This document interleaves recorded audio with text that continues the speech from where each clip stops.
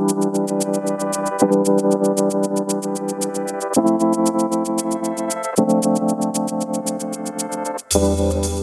to the Factal Forecast, a look at the week's biggest stories and what they mean from the editors at Factal. I'm Jimmy Levis. Today is December 14th, and in this week's forecast, we've got Tennessee's tornadoes and a new round of storms headed for the south and northeast, parliamentary elections in Serbia, a constitutional referendum in Chile, a presidential vote in DR Congo, and a doctor's strike in England. You can also read about these stories and more in our weekly newsletter, which you'll find a link to in the show notes. Up first, we'll take a look at the recent tornadoes in Tennessee, as well as a new round of storms. For more on that, I've got the lead for our Americas desk, Joe Vieira. Hello, Joe. Hey, Jimmy. Great to be back. Thank you for being here. Unfortunately, we saw a pretty destructive storm hit the south last week, and I'm hoping you can get us caught up to speed on what we need to know. Can you start off by giving us a recap? Right. Never here to talk about good news, it seems. So a total of 6 tornadoes touched down in Middle Tennessee and Southern Kentucky on Saturday, and the National Weather Service called it the strongest outbreak for the region in almost 20 years. The storms left 3 people dead in the Nashville suburb of Madison and 3 more in Clarksville, which is near the Kentucky border. More than 60 other people were hurt. As far as damage goes, in Montgomery County, which includes Clarksville, around 275 residential sites have been deemed, quote, uninhabitable, while nearly 24 structures collapsed in Nashville proper and countless others were damaged, according to Mayor Freddie O'Connell.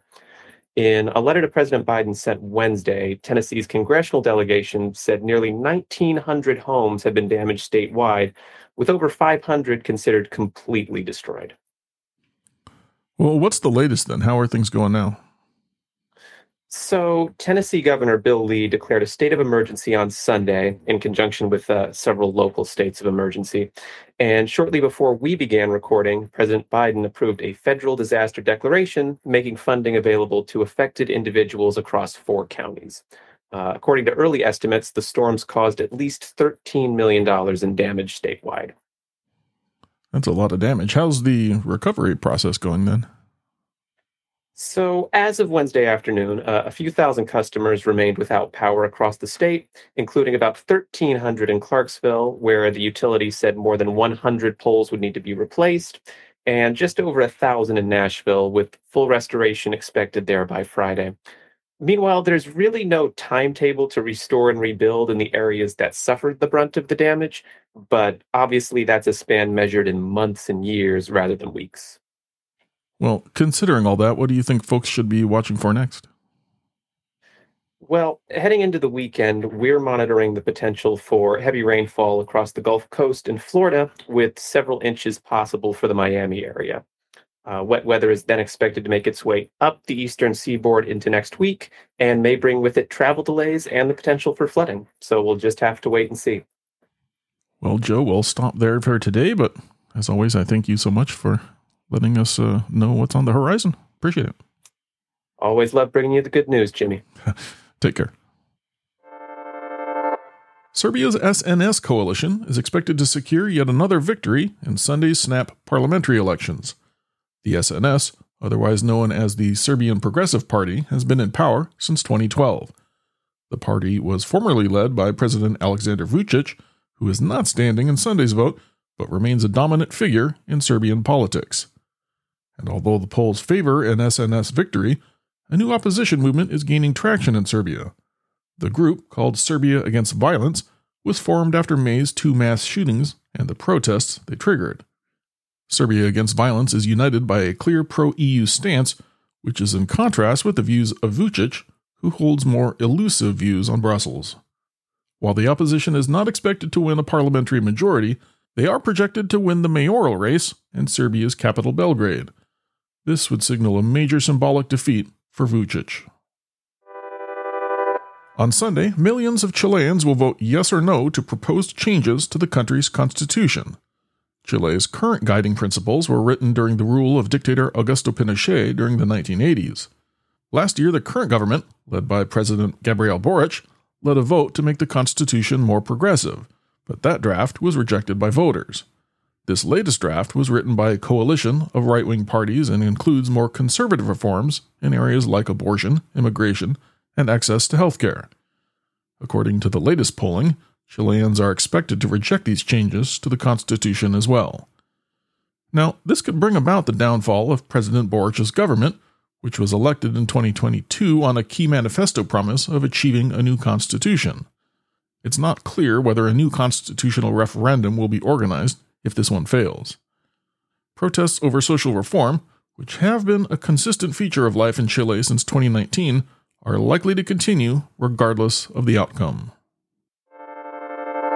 Around 44 million voters in DR Congo will go to the polls on Wednesday. They'll select a new president for the next 5 years. The crowded field of 22 candidates includes incumbent President Felix Tshisekedi, who is seeking a second and final term. On the opposition side, the main players are the mining magnate Moise Katumbi, Nobel Prize winner Denis Mukwege, and leader of the Engagement for Citizenship and Development Party, Martin Fayulu. Fayulu is widely seen as the legitimate winner of the 2018 election, but failed to take office due to allegations of political dealings involving Tshisekedi and the former president Joseph Kabila. Now, campaigning has been impacted by allegations of irregularities.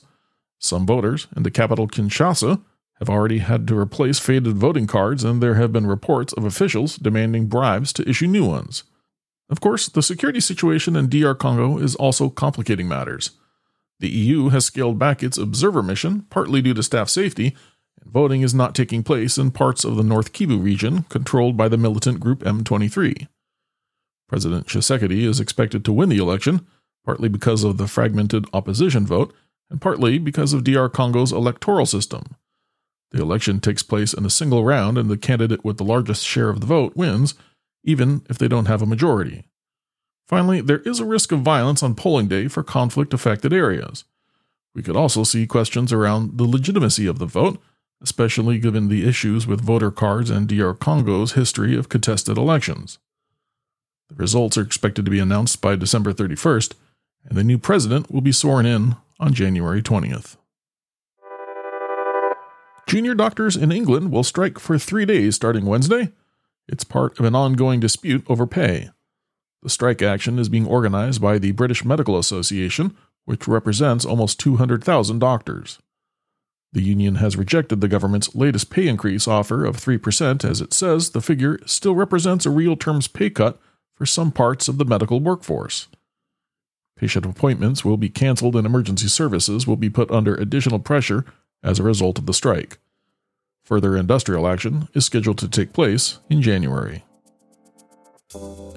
As always, thank you for listening to the Factual Forecast. We publish our forward-looking podcast and newsletter each Thursday to help you get a jump start on the week ahead.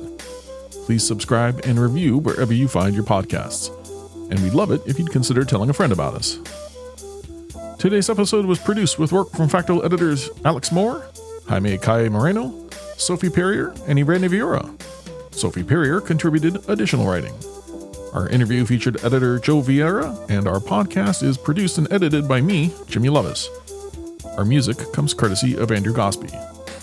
Until next time, if you have any feedback, suggestions, or events we missed, drop us a note by emailing hello@factual.com.